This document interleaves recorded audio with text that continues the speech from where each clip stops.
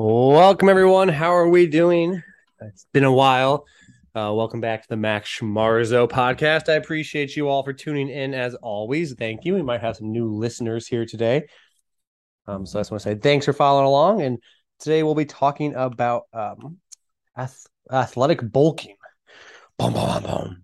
Made a post about this recently about my quest for athletic bulking. Everyone hears that word. I have some topics to talk about this. It'd be kind of fun.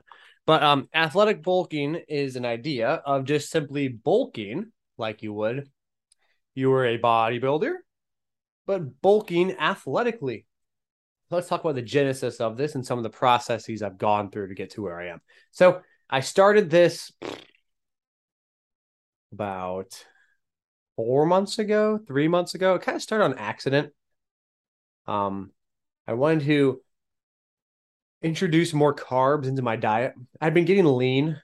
I was like 205, and I didn't like how I necessarily felt physically. I like how I looked, obviously. I looked pretty lean, mean, fighting machine kind of deal.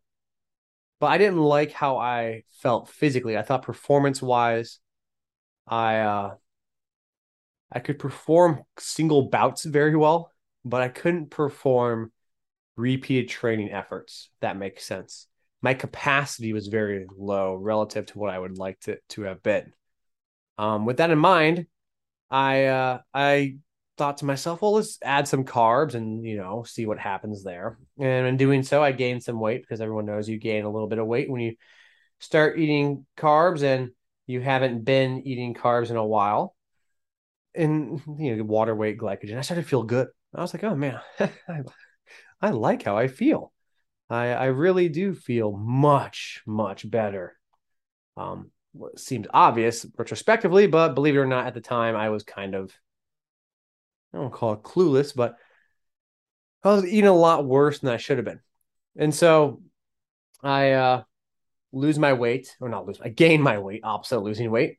And then I thought to myself, well, my athletes are leaving here and I get to do my own training now that they're gone because typically I just train with them. And I want to try something different. In the past, I've gotten heavy, I've gotten thin, I've done this multiple times, but every single time I do it in a very traditional mindset. In other words, I get heavy, I get strong, I lift weights. I don't run and jump. You say, oh, don't run, don't jump. It's going to hurt your knees or whatever people say if you're heavy. And looking at that, that's stupid. Like if I'm running and jumping, I'm straining my tissues. If I'm eating more, I'm rebuilding those tissues. So it's in the same way, bodybuilder bulks. Why shouldn't we athletically bulk? And this is where I wanted to do a couple of things. It's pretty cool, by the way, so far, my progress. I've been very happy with. I wanted to get back on the court playing again and playing at a level that would allow me to play multiple times a week. I've been dealing with some aches and pains on and off. And so my goal is I'm going to get back on the court. I'm going to get myself to physically go through workouts again while gaining weight. So right now I started at 205. Right now I'm 235. I was a lean, mean fighting machine at 205. I am not a lean, mean fighting machine at 235. I can still dunk a basketball, which is cool. I'll talk about some of that in a minute. But I started this process by respecting the likelihood of itis being greater. So tendonitis in the ankle, knee, or wherever it might be, obviously increases because I'm getting heavier. Let's not ignore it. And so I started off on the grass. I started doing lots of plyos and running and jumping on the grass. I started being very conscious of that. And it's like, well, I want to get back and play. I want to go on the court. That's the ultimate goal. So I was running, jumping on the grass. The minute I got back on the court, I realized, oh my gosh, the court is very different than that of grass. The friction forces are different. The rate of stopping acceleration is very different. And so I said, well, if I want to get better at the court, I cannot spend all my time on the grass. I have to run around on the court. And so I started off very slow. I started doing extensive plyometrics on our court, not my court, on the court, running, jumping, but very managed. I wasn't doing anything extreme at all. I can do jumps and skips and hops and sprints. I worked in deceleration, curved acceleration for about 3 or 4, probably not 3 or 4 months, probably 2 months I was doing this for.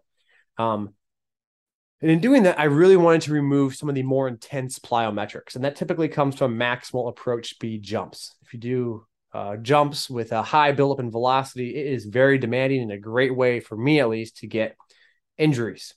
I've had that be an issue many, many, many, many times before. Ugh, I have done too many jumps and I've been out for longer than I care for. High velocity jumps, so running, sprinting into a jump. Now, what's important here, by the way, is that when I start to talk about my progression, this is all occurring as I am gaining weight. It's not like I got to 235 and started doing this.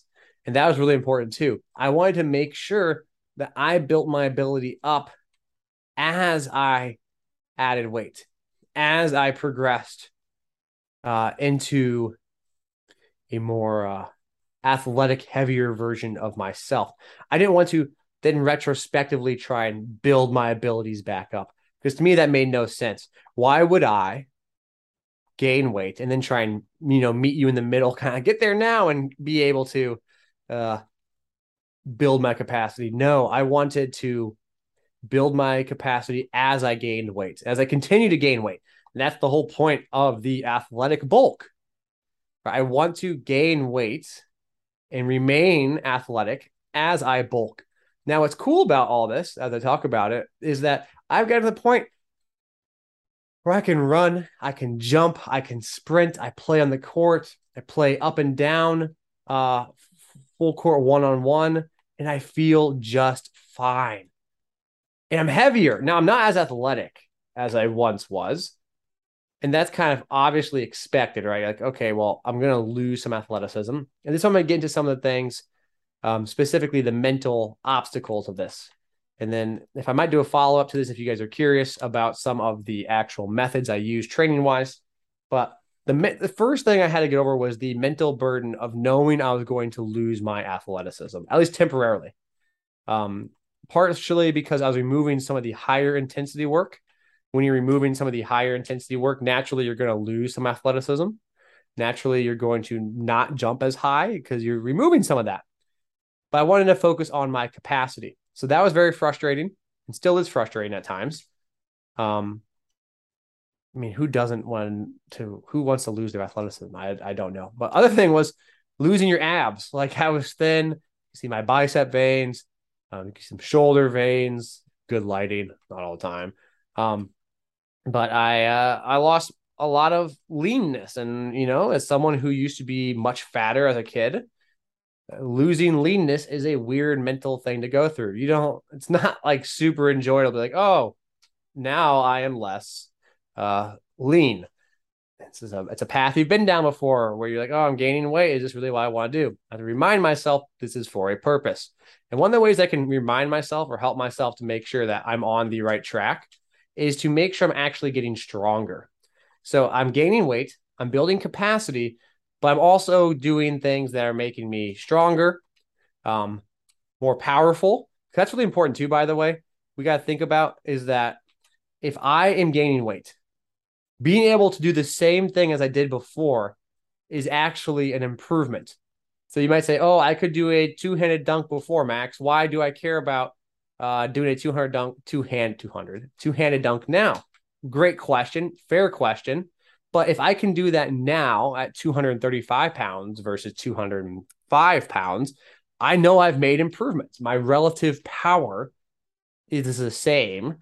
My total power has gone up because my relative power is the same at a higher body weight. So again, that's something you can really use as a benchmark. Now, I don't use tons of maximal strength stuff. And I'm just not a huge fan of using that as a metric of me getting more athletic. It's never been a good metric. But as of late, I'm now able to do full maximal velocity attempt dunks, which is really cool. The past couple of weeks, I've been doing that. Not every day, but a couple times a week. And that's a massive improvement compared to what it was before. I couldn't do it at all. I was kind of afraid to be honest with you, with my potential itis issues. But now I'm able to do it and I don't jump as high, but I can still dunk a basketball. I could dunk it fairly well, to be honest with you. I would like to dunk it a little bit better. And it's kind of almost like you're relearning to do all this stuff again, but at a higher weight. And so if I'm able to make this progress, gain weight, jump higher, I know I'm going along the right path. Now, there's going to be ups and downs like everything. And I think this is something we always need to make sure we consider consciously is that it's really, really, really easy to get upset with yourself on a single day. Oh, I'm not jumping as high today. I'm not jumping as high as yesterday. This week, even. Remember, like no one week is going to determine or tell you whether or not you are athletic or not athletic. Being tired from a heavy workout is going to take a lot out of you. So, knowing that, take each day and each week in with some long-term mindset. And that, again, that's always easier said than done. Oh, have a long-term mindset. Don't try and rush things. But when you have other negative things that you at least typically negatively associated things like added weight and lost athleticism, it is very hard at times to stay on the path. So that's some things to consider. Another thing I noticed, by the way, too, is when I add weight or I'm trying to get stronger, I typically hyper focus on an exercise. Like, oh, I want to do this exercise. I want to squat. I want to deadlift. I want to blah, blah, blah. And you get caught up in that and you start getting stronger that exercise. And then you start doing that exercise more and you get stronger that exercise that you leave out other exercises that are important. An example of that is like sometimes when I started gaining weight and I was getting a little stronger, I started squatting a little bit more and not tons, but I started to get stronger in my squat. And I was like, oh, I want to squat every day. I want to squat because I'm getting stronger or whatever. And then you start to forget, oh, yeah, what about trap bar jumps? Or what about RDLs? Or what about X, Y, and Z? And so when there's like the opposite effect because I just mentioned like how with gaining weight, you lose your abs. You're like, oh, I don't want to do this. But also gaining strength, you can have this polarization towards an end as well. Oh, now that I'm getting stronger, I'm just going to keep squatting more. I'm not going to sprint or I'm not going to do this. And you really have to be objective in terms of what you have been missing out on. And that's really helps you, at least myself, avoid some of these potential overuse aspects. For example, if I'm rotating exercises, whatever, as minor as it might be. I have had some hip issues in the past, like a very bizarre hip injury. I'm not really even sure how it happened, to be honest with you. But if I do the same exercises over and over and over again, it might cause some annoying wear and tear. And I'm talking about literally like every day over and over again. Because you're getting stronger. You're like, oh, I haven't been stronger in so long. Let's keep riding this wave. So that's an area that's kind of you need to avoid because when you polarize yourself towards one thing, you typically run a risk of overuse, but also B, you're not doing the other things. And so keeping in mind, you might have like a menu or a checklist of things. I want to sprint this number of times a week or loaded sprints this number of times a week.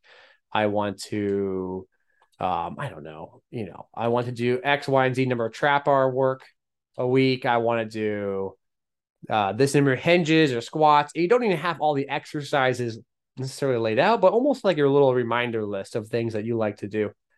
Like today, I was thinking about, oh, I should get back and do some hill sprints.